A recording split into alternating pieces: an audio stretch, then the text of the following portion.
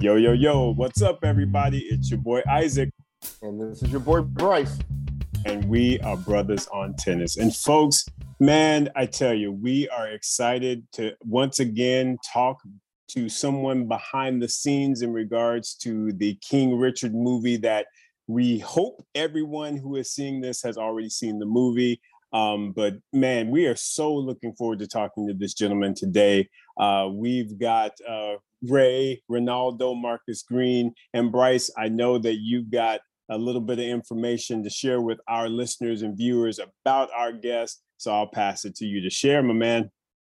Yeah, I'm particularly excited to talk to our guest today. And like you said, Ray, because he was the director of the King Richard film. And anybody that knows anything about the filmmaking process, you know, the director is like the guy that kind of has the keys to the kingdom, right? I mean, he's the conductor of the orchestra.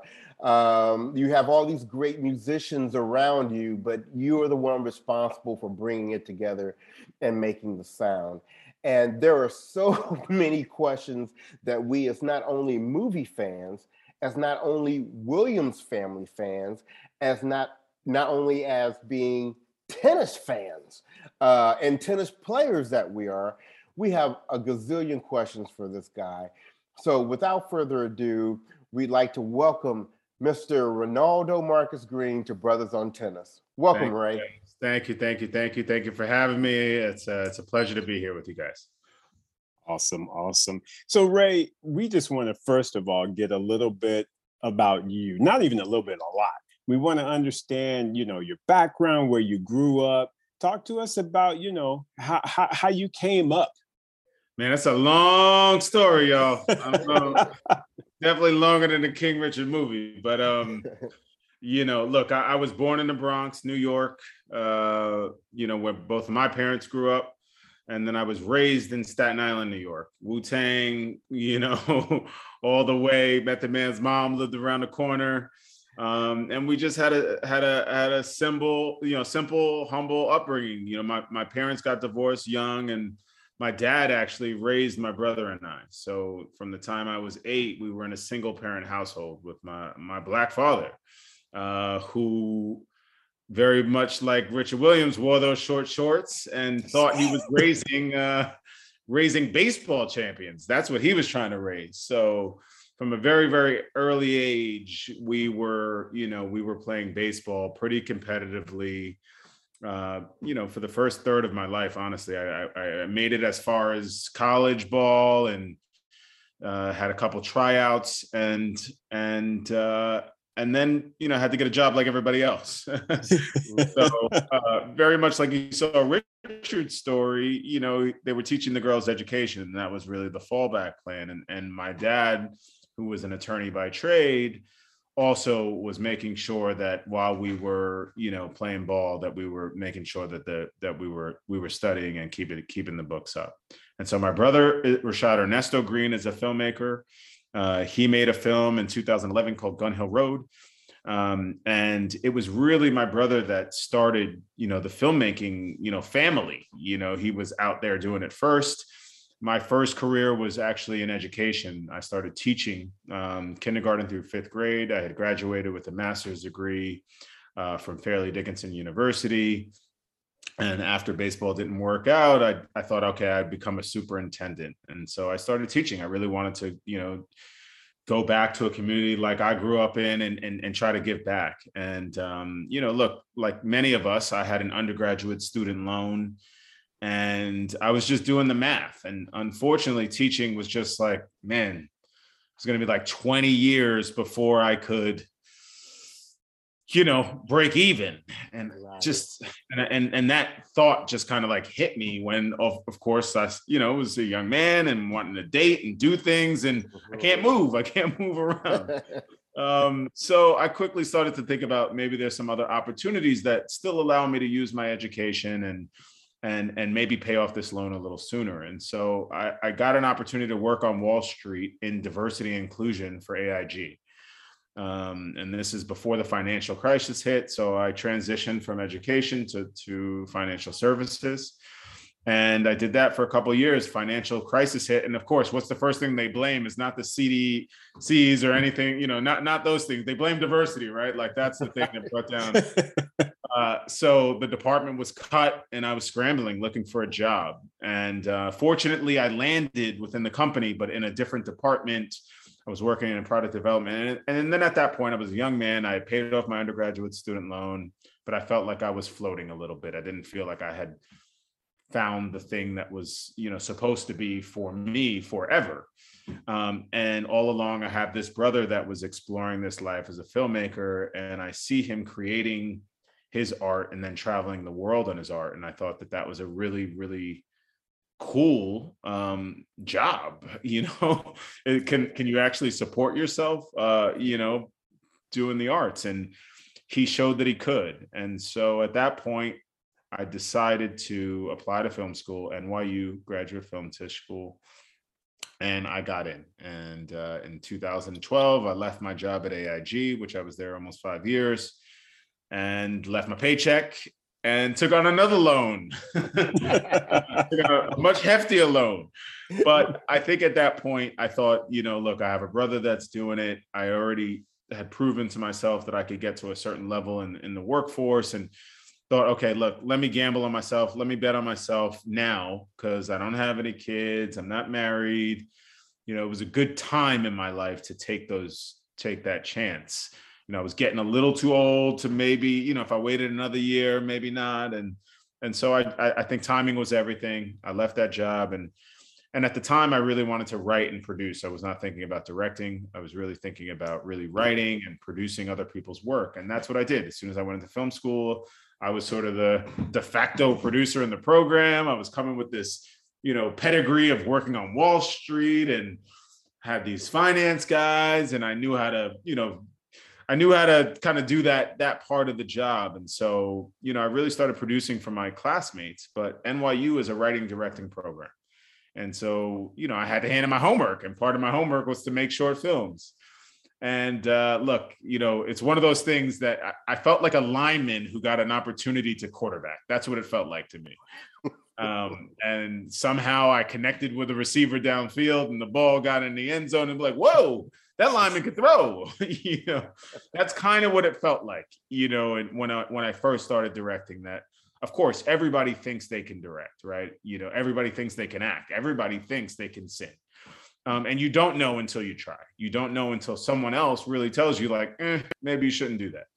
And I started throwing the ball. I started directing, and people started telling me, like, man, you should do that. You should stick to that. You have a knack for it. And although I didn't necessarily believe it myself at the time, I wasn't passionate about directing. I didn't know really what it meant to be a director.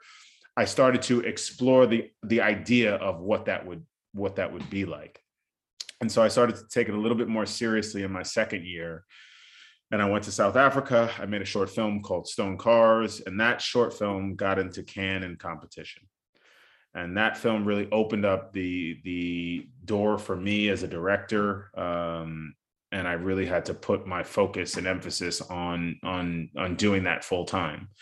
So I pushed sort of producing to the side, decided to direct full time. In my third year, I made 3 short films. One of them was called Stop, which went to Sundance.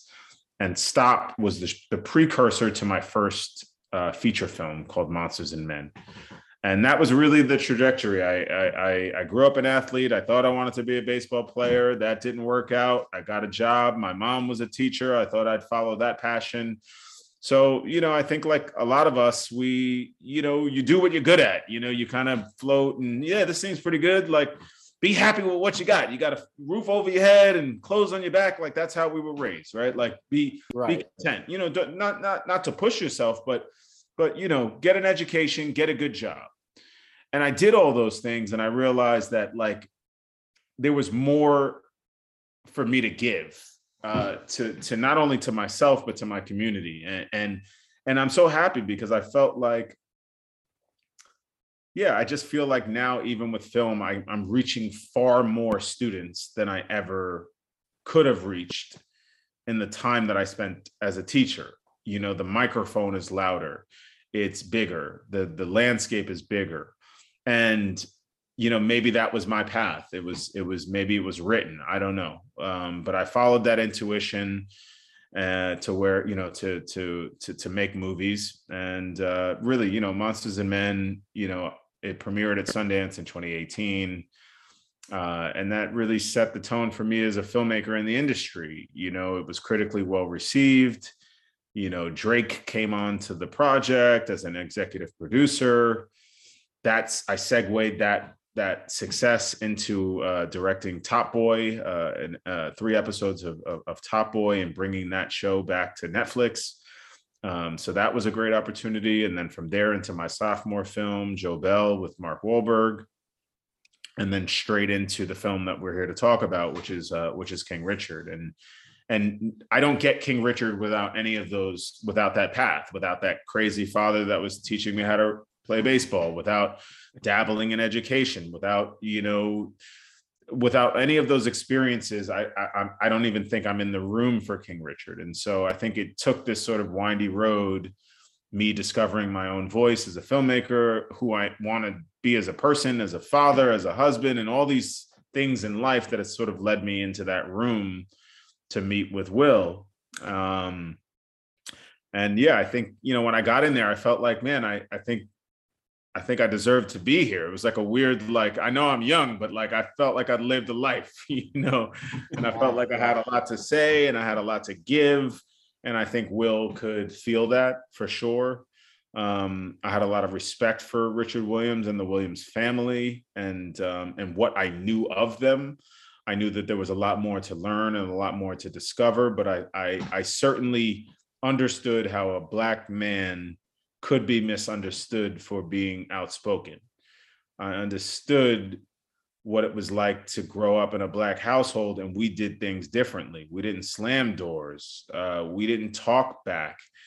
When our parents said something, we listened. We might have mumbled under our breath, but we certainly did not let them hear it. And so those, I think there's just an understanding when you grow up in a certain neighborhood, even how you feel about your neighborhood. Yeah, it might be rough, but you're not waking up every day nervous to go outside.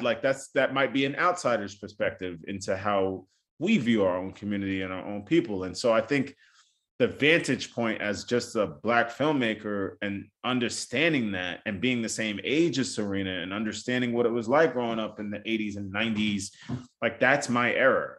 So I felt like I was the perfect fit for the film, but of course that's in my head, but I needed to land the job. There were a lot of people that had to say yes. But I came into those meetings with that level of passion, with that level of conviction that I was the right guy for the job, and to give me a chance, and I could prove myself. I have a question that kind of, if we take one step back as we're getting ready to go into King Richard, I'm going to ask this question on behalf of our listeners. So I think everybody probably gets what a writer does. Now, you said you were originally pursuing the producer path, and then you transitioned to being a director. What is the difference between those two roles on a film?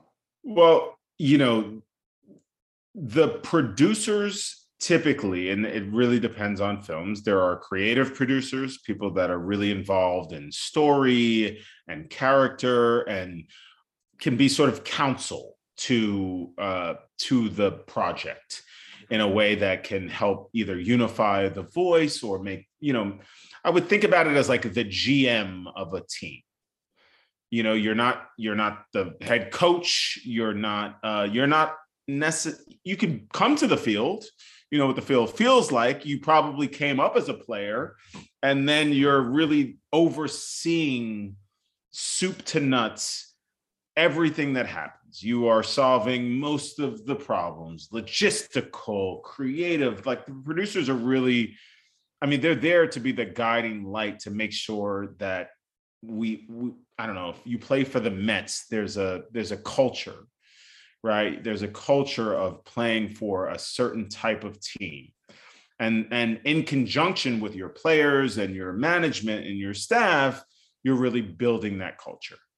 And of course, everything stems from who you hire as your head coach, because we all know that head coaches are the ones that cast their players to a certain degree and really set the tone for what it's like in the locker room, how your players come to work every day, their work ethic. And look, players have their own, and they come and you've got problem childs, you got other, of course. But that, I would say in that context, the producers are really there to make sure the players have what they need to do their job properly. And I would say my job as a head coach, right? Of course, look, I have an offensive coordinator. I have a defensive coordinator. I have lots of other departments that help me do my job very, very well. But it's my job to hire those people to do their job really well. And it's my job to understand their job as well as they do their job so that I can do my job really well. And we are all in communication. And I think in any field, whether I worked on Wall Street or teaching, it's all about communication. And I think somehow my desire to be a superintendent led me to be sort of this superintendent, if you will, of this film. You're very much in control of the vision for the film. And vision is not necessarily driven by producers, right? Producers can find the IP and the project. They can even sometimes find the actor. Will was on the film before I was on the film. But vision is something that they can't see that for you. You as the head coach, when it's on the goal line and you have to make the decision to run or pass. You get a lot of counsel. You got a lot of people telling you, we think you should throw. We think you should. And of course, everybody's right when they're right. But it's your decision. So it comes down to, it always comes down to the quarterback and the head coach, right? Like those are the people. And look, you get the glory, but you also get the bad, right? You are the people responsible for the decisions in the movie, even if all the counsel is coming from many, many different places. And on a movie like this, you have the studio, you have Will Smith and his entity, you have lots of producers, you have actors. And so there's a lot of voices, right? And my job is to be the voice and the center of the film. That's my job. And that the play calls are coming from me and nobody else. So the GM, even if they tell me a play, they're not telling it to Will. They're not talking to Will. They have to filter that through me. Everything comes through me. Every decision about production design, costume design, wardrobe, hair and makeup, special effects, who my crew is, my DP, my editors, my composer. Every decision gets filtered through the director, every single decision. And so, there's lots of conversations that happen at different levels and don't make it up to me. But by the time it's presented, it's my job to make the decision. And so we make several hundred decisions a day about how we build the film. Now, I can't take credit because there's lots of people that are making great products, right? Like that's why I hire them to do that job. The costume designer is a genius. And so, of course, I'm relying on their genius to help me do my job. But if something doesn't feel right, something doesn't quite line up with the play call, is when I have to call audible or say, hey, I'd like this. Or if I have an idea for something, then I tell them and then they can execute it. So it's a two-way street a lot of the times. For me, it really starts with the players. It starts with my cast. And that's a big part of what I do as a director, is cast the movie. Because if I had 10 LeBron James as an example, I know this is a tennis, but I didn't grow up playing tennis. So I have to use all these other sports analogies to talk about it. But let's say I had 10 Venus Williams. Venus also needs people that aren't identical to her to help her be who she is. And I think that's how a team is made up, right? So I can't just have 10 people that do the same thing. It's a balance. It's an alchemy in chemistry. That's really what it is. And okay, I've got Will Smith, who's this huge, massive star who needs to disappear in some way in my movie, right? He's playing a real life character. He doesn't necessarily need to look like the real Richard Williams, you know, but he definitely needs to like not look like Will Smith. And who are the people around him that could essentially make a championship team? If I've got Jordan, I need Pippen, I need Rodman, and now it's up to me to cast those folks. And that's where Anjanou Ellis, Sanaya Sidney, Demi Singleton, Michaela Bartholomew, Daniel Lawson, Layla Crawford, Tony Goldwyn, John Bernthal. That's where that alchemy comes in. And I'm working in tandem with my casting directors to help me cast the movie. And that's really a lot of what a big part of the contribution that I gave to this film is the cast that you see. And one, I think, which is a brilliant cast, nominated for a SAG Ensemble, and Will won last night. It's a testament to their hard work and dedication, but it's also a testament to the film and to the alchemy of the film, that no one person is bigger than the film. No one person is better than the team. We are all collectively in this together. And I think Will would say the same thing. If you're of his status, it's all about the movie. It's all about learning to pass the ball and dunk when I need to. You need me to put up 30, but I also need 30 boards. And that's the kind of mindset as a director that I'm instilling in my players, right? And we do a lot of off-season work, very similar to tennis, where you're training all year round. Film is not something you just show up for. It's really, I treat it like a sport. So from the moment my film was cast, we did a lot of time becoming a family, doing a lot of offset activities to really understand each other, understand how we work together, understand who needs to be next to who and what the relationships are like and how my players like to work. Okay, you like it like this, you like it like that. And a lot of it's behavioral. I learned that with students. You can't teach broadly to a class. Of course, you have to get all that information to all the students, but each child learns differently. Each student learns differently. Each actor needs to be, some actors like to be spoken to after a take, some don't. Some need space, some don't. And it's really kind of feeling out your players and giving them what they need and also getting what you need. Sometimes it's pushing those players. There are some players that like to be pushed. And okay, like you like it, and I grew up in a culture where we pushed our players.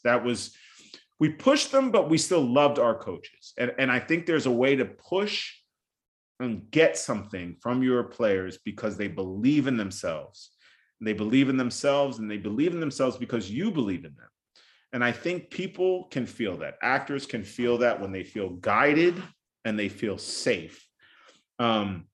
Look, they're bringing the talent. I can't do that for them, but I can certainly get talent out of someone, and I think that's part of the job of the director, to mine every inch of talent that you can get. When you think about, players that maybe on the surface don't have the, they don't run the fastest 40, let's say, maybe on the surface, on paper, they're not, LeBron, but they have massive skills that maybe other people didn't see, or maybe they weren't brought out on a certain team. I feel like it's my job to get that out of my performers, to get that out of my players, and for them to believe that they have more in the tank to give me. And I think that's the kind of mindset that I go into set with. And, I don't know, maybe I just have one of those faces that like, I can't lie either. Like people just know when you're like, good job. Like, nah, bro, like they know when, I didn't get it and I want more, and I just have that face. So I think people respect the honesty, the truthfulness, And what actor doesn't want to play for a player that wants to get the best out of them? And, that's sort of the role I feel as a director. And look, that's obviously one major facet, which is acting and performance. And then, of course, there's the visual style and grammar of the film, working with your DP and your production designer, and then working with your editor and music and post. And there's so many facets of the filmmaking process that you develop. And so I would liken it to every tennis player, right? A professional tennis player usually you have to have a great serve, right? You have to have a forehand. You have to have at least a forehand, if not a reasonable backhand. Like you need at least, in baseball we say, to be a starting pitcher, you need 3 pitches to be a starting pitcher. To be a mid relief, you need 2. So and that's kind of how it is. And in baseball, right, if you're an ace of a baseball team, you have 4 pitches. You can control a fastball, you can throw a curveball for strikes, you have another off-speed pitch, and then you can hit them with another junker or something else. You've got that 4th pitch, which makes you dynamite, change up. And that's sort of like the different levels to directing, right? So there's the strengths, right? I'd like to say I have a very good fastball, and then, okay, like, is my curveball just as good as my fastball? That's my visual style, but I would personally rank them in those categories. For other people, it's differently. And for other directors, there probably is no ranking. It's all one and of the same. Everybody has a different approach. Ideally, I'm a starting pitcher, and all 4 pitches I can throw for strikes, I can spot them, and I can get batters out. And that means that, like, the visual style of the film is great, the tone is great, my performances are great, and all across the board, there's no weakness in the directing of the movie. And that is my job, to make sure that all of those things are working in concert, that I'm throwing all of my pitches for strikes, and that I'm getting batters out. And that's really kind of how I approach, working with my costume designer, my different department heads, in order to achieve what you see in the film. I think that's amazing. Thank you for that breakdown, because I know myself, I had questions around what was the difference and separation between all of the different roles. I mean, Ray, what do you think kind of flipped for you as it relates to, you were doing these roles and then you were basically like, this is the one. This is where I feel like I shine the most. What was it, in your opinion, that really kind of made you lock in, and as far as the director role? In particular with King Richard, or just over your short film, over Monsters and Men? When I started, I was like, okay, I started with performance. That was really the thing that I felt personally I'd love to see when I went to the movies. So I had favorite actors, Denzel and De Niro and Pacino, and Portier, and I mean, so many to name, and not to exclude any, Meryl Streep, Viola, and I just love performances. And so when I started of course, I wanted that Denzel performance. I wanted to get that performance, and I think I'm a visual person, but I was less focused on the visual elements of the movie, because I was more focused on really just crafting good performances. And now that I've made a few movies, I feel like I have a handle on that. And I'm now adding, I'm putting more emphasis in the other areas of the visual storytelling, in terms of moving the camera, in terms of costume design, wardrobe, production design, and all of those things really work in concert to help performance. And I guess the way I would look at it is that they're all the same, in that they all help the storytelling aspects of the movie. and there should be no weak links. And you can't just necessarily have a fastball and win a game. You really need to focus on these other departments in order to feel, in order to feel all the things that you feel in the movie, to have a really full, rich, emotional experience. You have to care about those things. And as I started making my short films, I started to spend more time honing in on those other areas that I felt like I didn't focus on very early on in my filmmaking career. And look, as I started making movies, you make them with no money. So you make them with the resources that you have available to you. And so we didn't have dollies, we didn't have cranes, so we didn't learn on those tools. We didn't have sound stages, so we didn't learn on those in those locations. And so as the budgets have grown, the toys have grown, but there's no use in a toy if you don't know how to use it.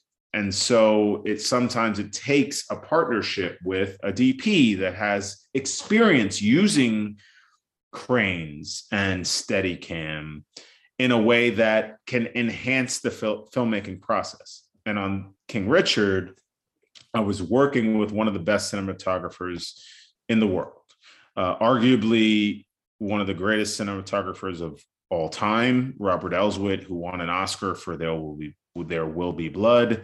But he shot some of my favorite movies in terms of Boogie Nights or Magnolia, There Will Be Blood, The Town, Punch Drunk Love. Like, he has been making movies for 30 plus years, and his film language is remarkable. And so, I was gaining access to someone that basically it's like watching a Western and these guys have these weapons and he knows how to use the weapons. Like, it's just like, it's amazing to watch somebody that wears a camera like it's like the way I would wear a baseball glove, that it fits him as if it's second nature. The camera is just an extension of his arm, as it's almost as if it's part of him.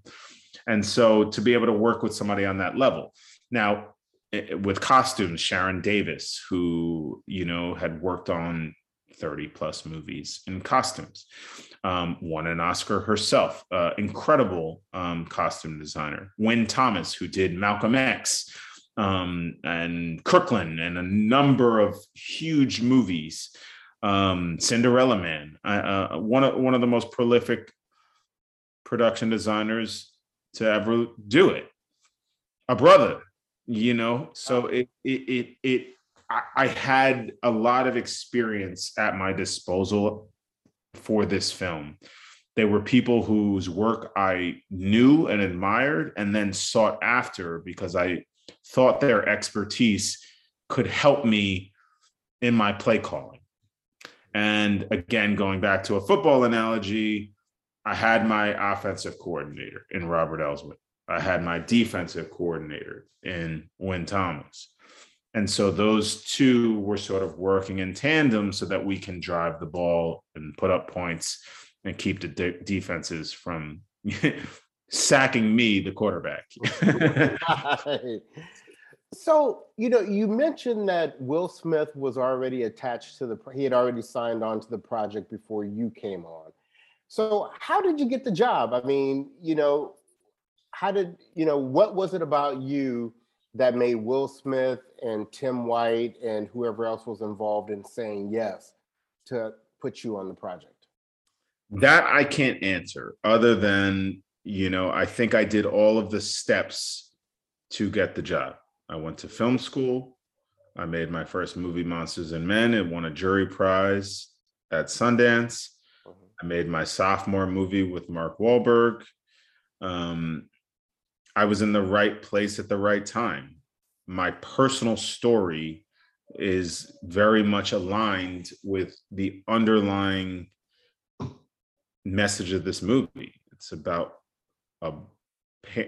parents that are taking care of their kids and raising champions in a way that they're giving them love they're not doing it in the opposite way. They're doing it with love and care. I had a father that did that for me and my brother. So my personal experience, I think, lined up. I think my passion for filmmaking. I definitely, obviously I talked about the films that inspired me, from Boys in the Hood to Moneyball, and how tonally I felt our film fit in a pocket similar, but also was unique. When I first got the script by Zach Balin, congrats to him on his Academy Award nomination. It was amazing. It was a great script. It focused on the perfect window, I thought, into the family's life. But the aspects that I thought I could enhance were the family aspects, the Compton aspects of the film that I felt like needed a real voice and a layer, and if handled the wrong way, could be problematic. And so I talked about those things in my interview with Will. I can speak to, how I wanted to lens us in the community, how I wanted to have police presence, but for it not to be in your face, how I wanted to show gang violence, but not in the way that we would see it through the protagonist's perspective, not necessarily just for the purposes of having violence in the movie. Everything is very specific in the film. We show a family's journey, and it's all through their eyes and their experience. They were insulated, and it doesn't mean that it wasn't happening around them, but the way it happened was very different for them than it might have been for other people. They weren't in the drug game, so that's not something that we needed to see. Maybe another filmmaker will cut to the broken glass on the court. In my opinion, it's better to just hear it.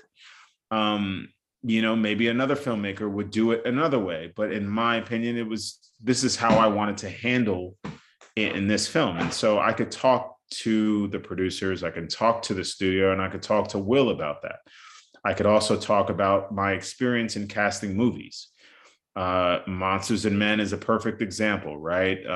Anthony Ramos went on to In the Heights, and now he's Transformers. John David Washington went on to become Tenet.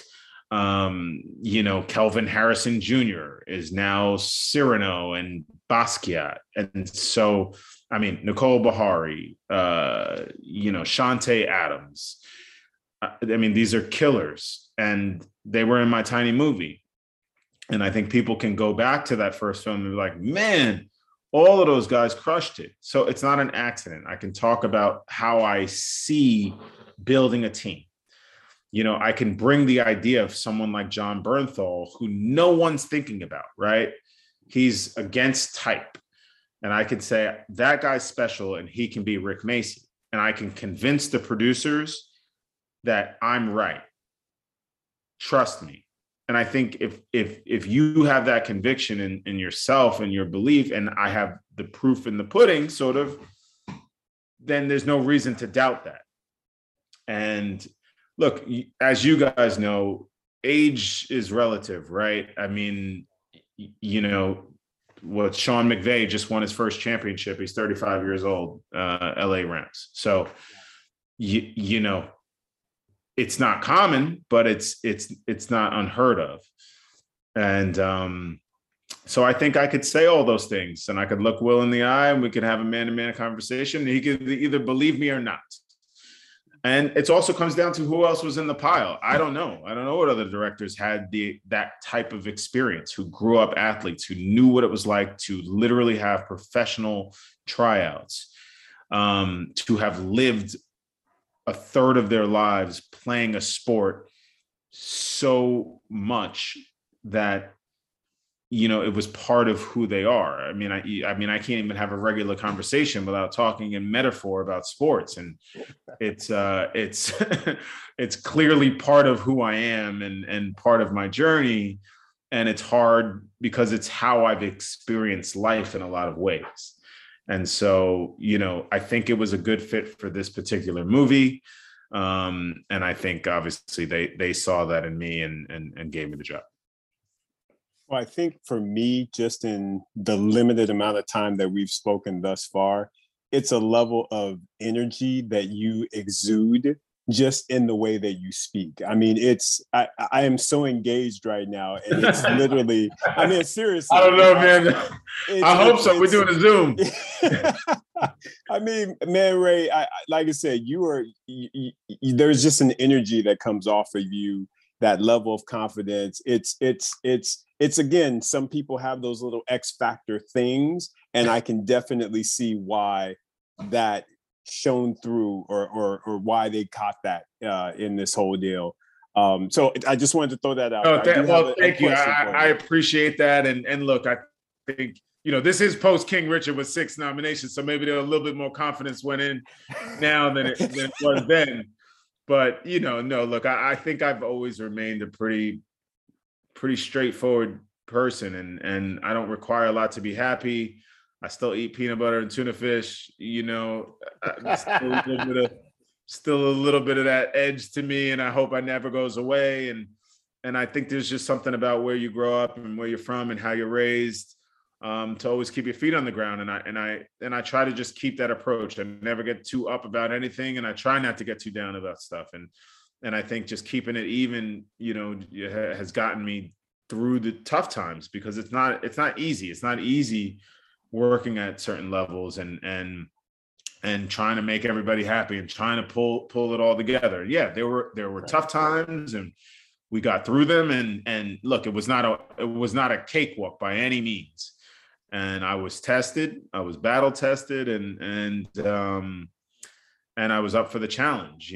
Part of that is being willing to take that journey. And I think a lot of folks want to, and then they get there, and it's scary.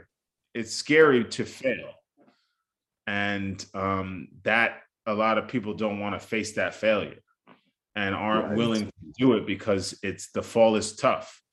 And look, I don't want to fail. I definitely don't go into any situation wanting to do it, but you have to be willing to. You have to be willing to lose that match at the end of the game, because it's not about the one game. That's the whole point of the movie, right? It's not about, she won at life because she was not afraid to lose. Right. I think ultimately that's the crux of the movie. And that's how I try to be every day, is like, I can't be afraid to get Bob Marley wrong. Look, he's perfect, right? Like, that's what I'm doing next. Like, you can't ever top that. But like, I got to make the movie, and I've got to top it in my head, and I've got to get it right. And I've got to do the best I can to honor their family. And I think that approach is like, look, yeah, that's probably dynamite for a lot of other people. Stay away. Can't do it.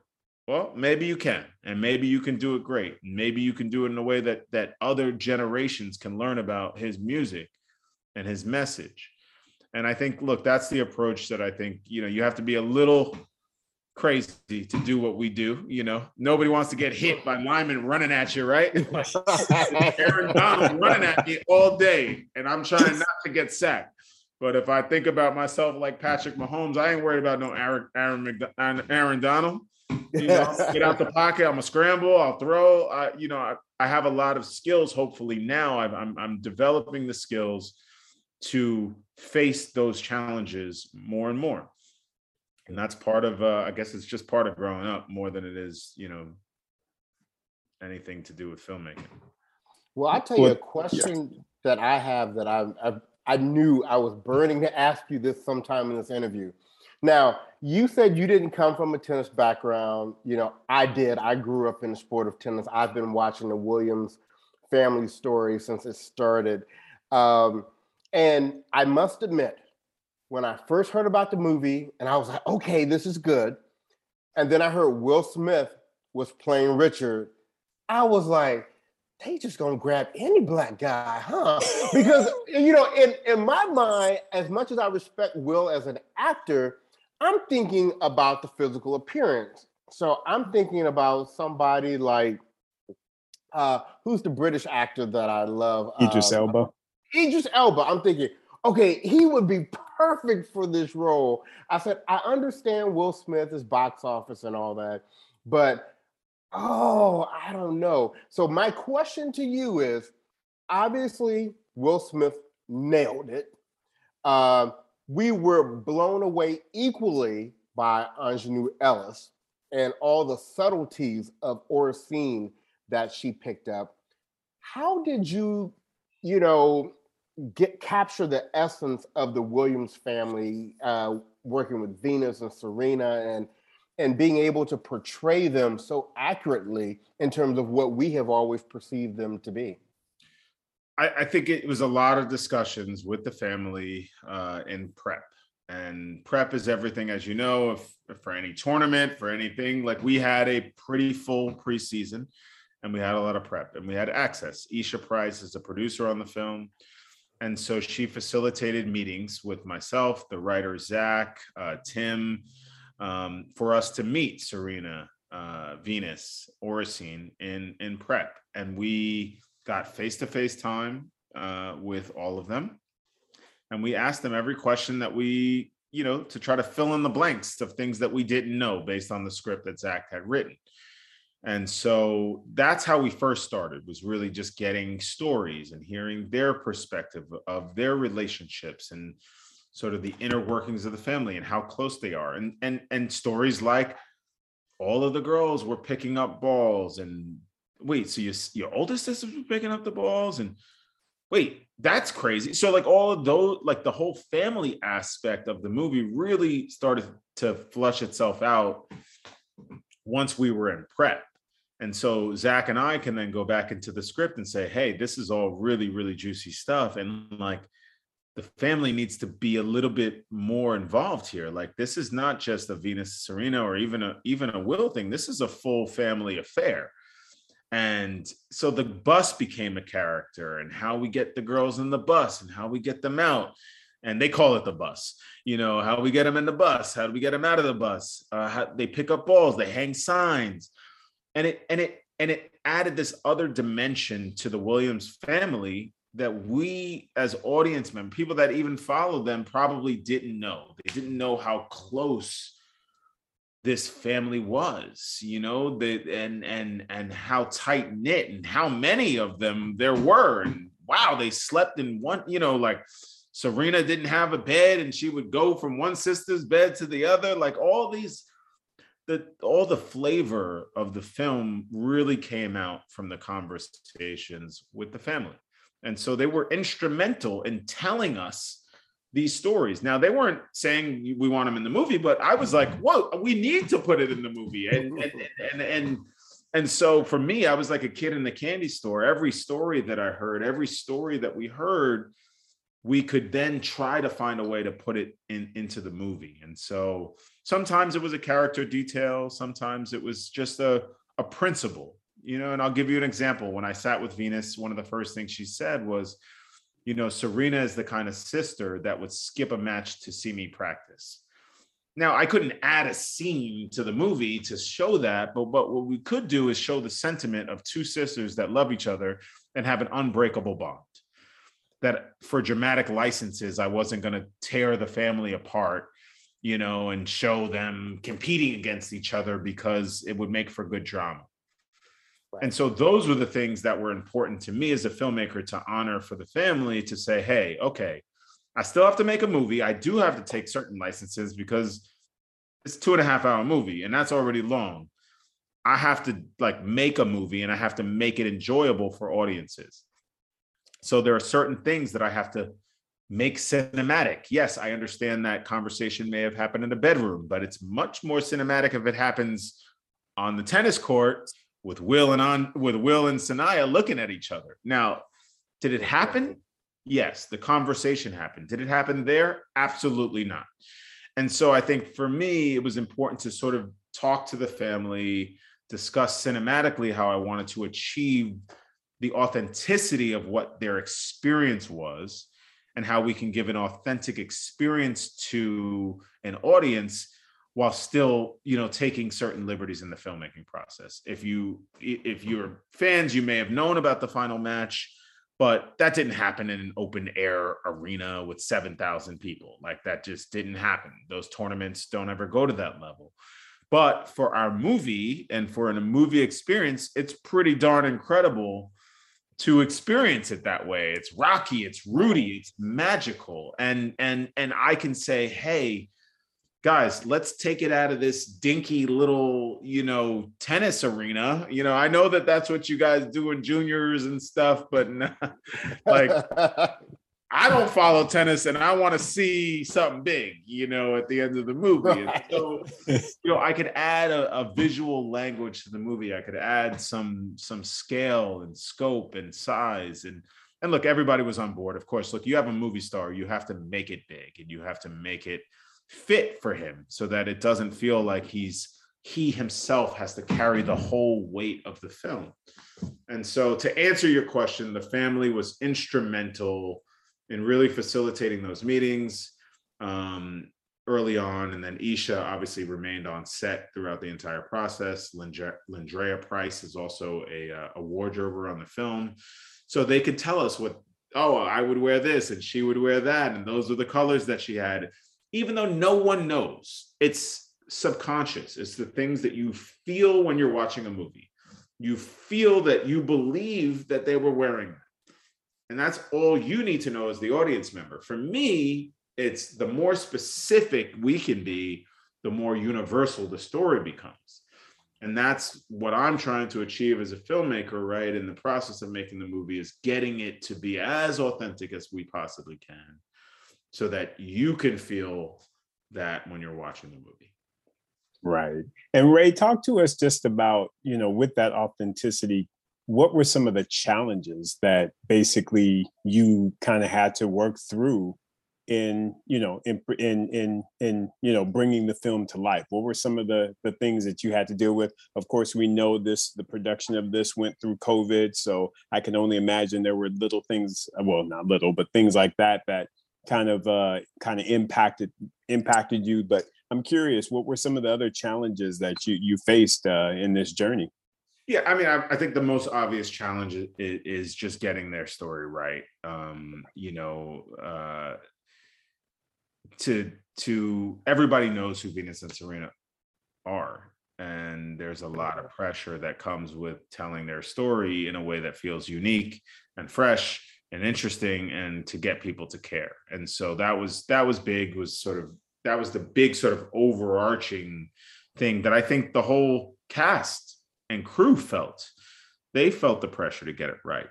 And so I think, that was our guiding light, that we were certainly, trying to do the family justice, but also, while making a movie, not trying to sugarcoat things and trying to tell some difficult truths sometimes about family members. That's always hard when you're doing a biopic.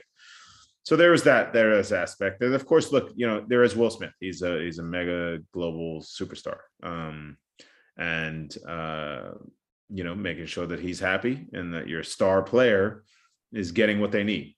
And, look, it's repetition. That's what I would call it. Prep was paramount for us because it allowed time for him and I to get reps together.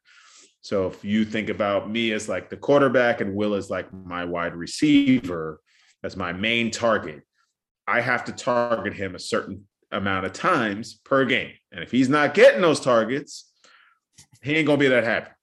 Right. So, right. But a star player will make star plays when the game is on the line and when it counts. And so it's important for us to just have gotten those reps. And for us, in our language, it's doing script sessions, breakout sessions, sitting down with the script, really analyzing each scene by scene, emotional, like every line has an emotional meaning. What does it mean? What are we saying? Cut this out. Don't say this word. And really scrutinizing the process of making the movie. And Will was such a great partner. I mean, I had someone that was willing to do that work, that wanted to do that work. And I think that's honestly true of any team, any great film. There has to be a certain level of talent and skill, and then it has to be met with a desire to be great. And I think Will had that desire. He had that desire. And it was just up to me to make sure that I kept that desire alive. And if you're losing, you lose desire. If you're not on the winning side of every day, you start to feel like, this team ain't going to really get me there. So it was up to me to really make him feel like we were gonna win Wimbledon, you know, that we were on track, that we were doing all the right things, that the cast was building in the way that it did, that, you know, that my team was building in the way that it did. And I think the confidence really started to grow with Will and myself. And so by the time we started playing, you know, I think there was just a comfort level. You know, I was, you know, not getting cocky, but I was hitting my receiver in the hands and he was catching the ball.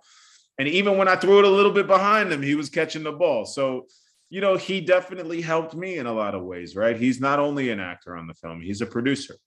And when things get tough, you know, I could go to Will, the producer, not Will, the actor. Hey, we're not talking about performance here, but we need more time to get this scene because it's only going to help you, Will, the actor. And so I could have that conversation with Will, like take the Richard hat off for a second and let's talk as producer. And I just had a really great partner in that process. And that was, you know, that's everything. That's everything. Look, Anjanou Ellis and all the girls in the film and John Berth, they all deserve tremendous credit because they did their jobs exceptionally. I can't say enough about what they gave to this film. You know, for Sanaa and Demi to be as young as they were and to be performing at the level that they were, never having played tennis in their lives, to learn how to hold rackets and do movement. I'm sure you talked to Tim about that. You know, these girls really went through the ringer and they did a tremendous job. But I always said to Tim very early on, I'm not looking for tennis players.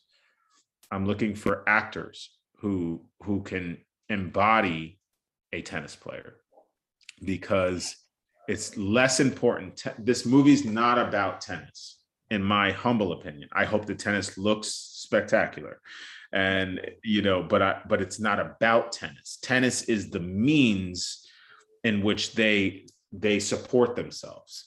It is what they do in the film, but it's not what they are defined by. And that was more important. The definition of this family, the definition of who they are as people. And tennis, of course, is a huge component of that, right, but it is not the component. And I didn't want the focus to be about, about things that were less important. So the tennis is really more narrative in its construction. It's about Richard giving the girls open stance, or, you know, the sentiment that Richard goes through while he's watching his daughters, you know, during juniors.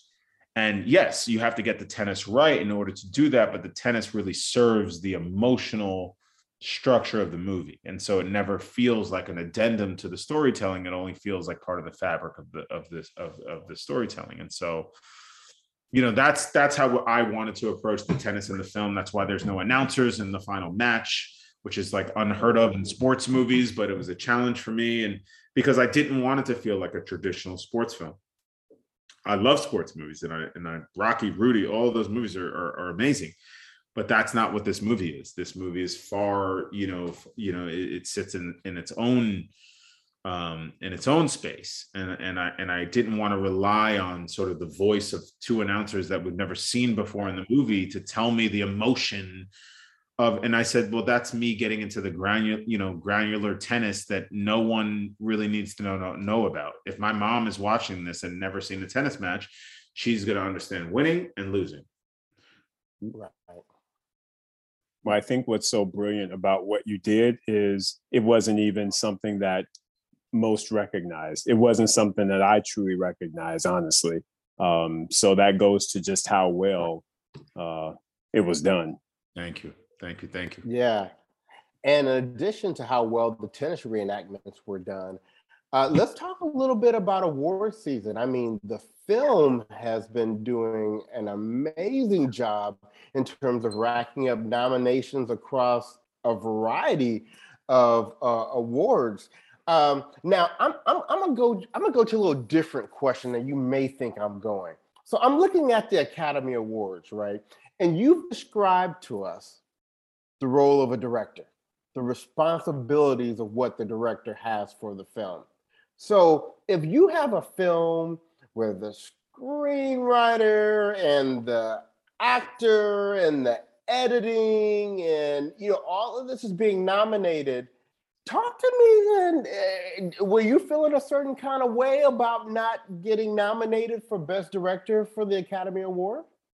When all of your components were being recognized? Look, first of all, to have any nomination for any film is remarkable. So I'll just start there. To me, we are at the Super Bowl, 150%. We are there. We have a seat at the table. We are the table. Like, it's amazing. So that in and of itself is already a giant victory. Every distinction, I don't know, Aaron Donald's name didn't get named MVP of the Super Bowl, right? It went to Cooper Kupp, and yeah, some people feel like he was deserving of that, and rightfully so. The guy made more receptions than anybody else. Like, sometimes when it comes to that, there's a finite amount of positions that you can give. In directing, there's 5. It's the toughest category to get nominated for, and you're also, as you know, in all these nominations, sometimes it's a body of work. Sometimes it's people getting to know who you are. This might be the first film that anybody knows my name. They're just getting to know me, so for some people, this might feel like my first film. Who knows? There's no necessarily like a rhyme or reason to it. Denis Villeneuve had 10 Oscar nominations for Dune and didn't get nominated for Best Director. Ridley Scott made 2 movies this year, from Gucci to The Last Duel, and didn't get nominated for Best Director. I don't think it takes anything away from those directors. Guillermo del Toro is one of the best directors alive. Like, he didn't get nominated for Best Director. Like, I think there's a lot of other factors that go into how they select those categories for that year and how they spread out love through the different categories, and directing wasn't that this year. But, maybe it's the year that people are on notice. Okay, cool. We see you, brother. Okay, we see you. See you. And that's cool. Like, to me, look, yes, would it have been like a nice little, like, yeah, of course, Mom, check that out. That's pretty cool. I would have had a guaranteed seat at the Oscars versus an invite. That would have been cool. But man, I'm so happy for everybody involved, man. You got Pamela Martin, who's put 30 years into this industry and gets her ticket. You got Zach Balan, who essentially wrote this script on spec. It was his original conceit. I mean, I didn't come up with this story. He came up with this story. Like, I don't, as a best original screenplay, I see it, like it's to me, and so I totally get it. Will Smith delivers arguably one of the best performances of his career, if not the best. According to SAG and the Golden Globe, they feel like it's the best. So I see it. Anjanou Ellis tears the freaking roof off in this film. I see it, and I see our film up there amongst the films that were made this year. And so, and then look, Beyonce on anything. Yeah, so I get it. Look, we could go across the board. Again, when I think about Robert Elswit, who shot the film, and Sharon Davis, who did costumes, and Carla Farmer, who did hair and makeup, who, you have a Wynn Thomas production design, you have Chris Bowers music. We think about all those departments, and none of them got that particular, but that doesn't mean that they weren't deserving of it. It wasn't their year. And so I don't think anybody's necessarily like, man, like, yeah, look, we're we're rooting for each other, and this is a huge victory for our film. The fact that I would even be talking about a nomination is already insane to me. You know, I just finished film school and 6 years ago. So it's remarkable to be in this conversation. It's remarkable to have directed Will Smith and Anjanou Ellis to their, to Will's third nomination and Anjanou's first. I feel very much a part of that conversation. It feels very special to me. And I'll just work harder to make sure that my name will be called at some point in the future. I'm here for a long time. So, unless they get rid of me, I'll be here. Hopefully stay at the top, man. I want a seat at the table. There you go, man. Well, they see you now. They see you. Nobody has any excuse. We out here. We put them on notice. We put them on notice. So, Ray, talk to us, man. Talk to us about what's next for you. I mean, I know that you mentioned Bob Marley.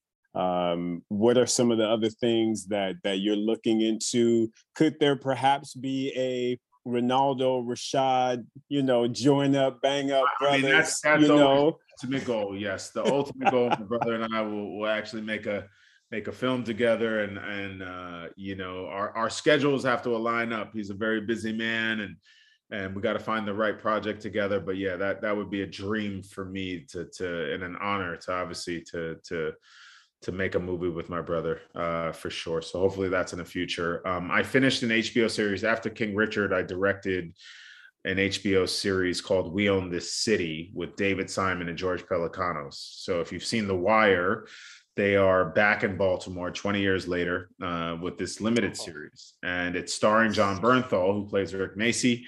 And he plays the leader of the Gun Trace Task Force, which was a division within the Baltimore City Police that essentially went rogue. I would liken it to like Training Day with 12 officers, and they're, this group that essentially in the wake of Freddie Gray had carte blanche on the city and essentially criminalized, victimized victims all over the city of Baltimore. And so there were corrupt cops, but it wasn't just the cops, it was the system that was broken. And I think that's what David and George do so well in their writing is really tackle these issues in a way that feel layered and nuanced and really get to the source and to, to all the different facets of what has gone wrong with the war on drugs. And so that's what the film I call it a film because I treated it like a film, but it is, it's going to come out in April on HBO. So look out for it. I think they're dropping the trailer next week. And then, yeah, I'm in prep on Bob Marley. We cast Kingsley Ben-Adir to play the older version of Bob. Kingsley played Malcolm X in One Night in Miami by Kent Powers and Regina King. So he's one to look out for. I mean, with a name like Kingsley Ben-Adir, dude better be a star, right? But I have high hopes for the brother. He's a really talented guy, and I think he's gonna really bring the roof down on this one in a good way. So that's next. We'll see. I'm reading lots of material. I'm developing my own, and lots of good things in the pipeline, but it's only up and it's only telling our stories and it's only, trying to put us out there in ways that we haven't seen ourselves before. So trying to always push the envelope cinematically in ways that I can.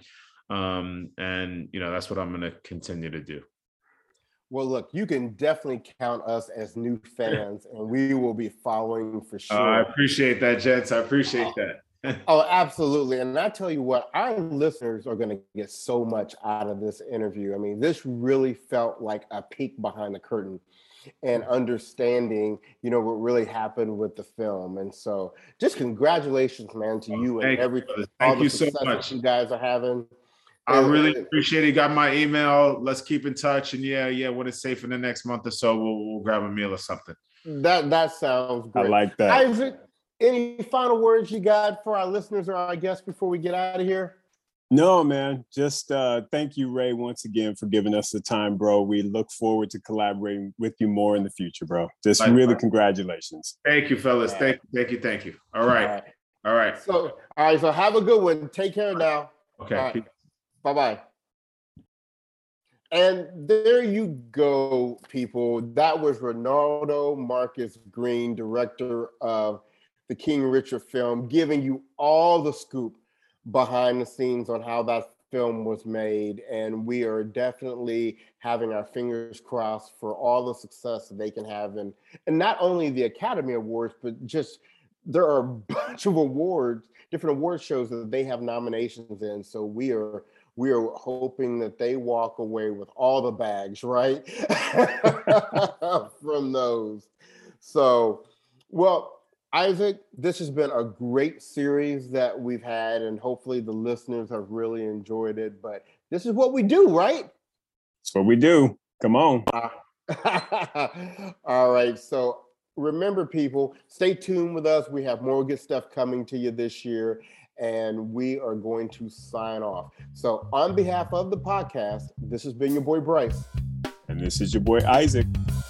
And we are Brothers on Tennis. Everyone, be good.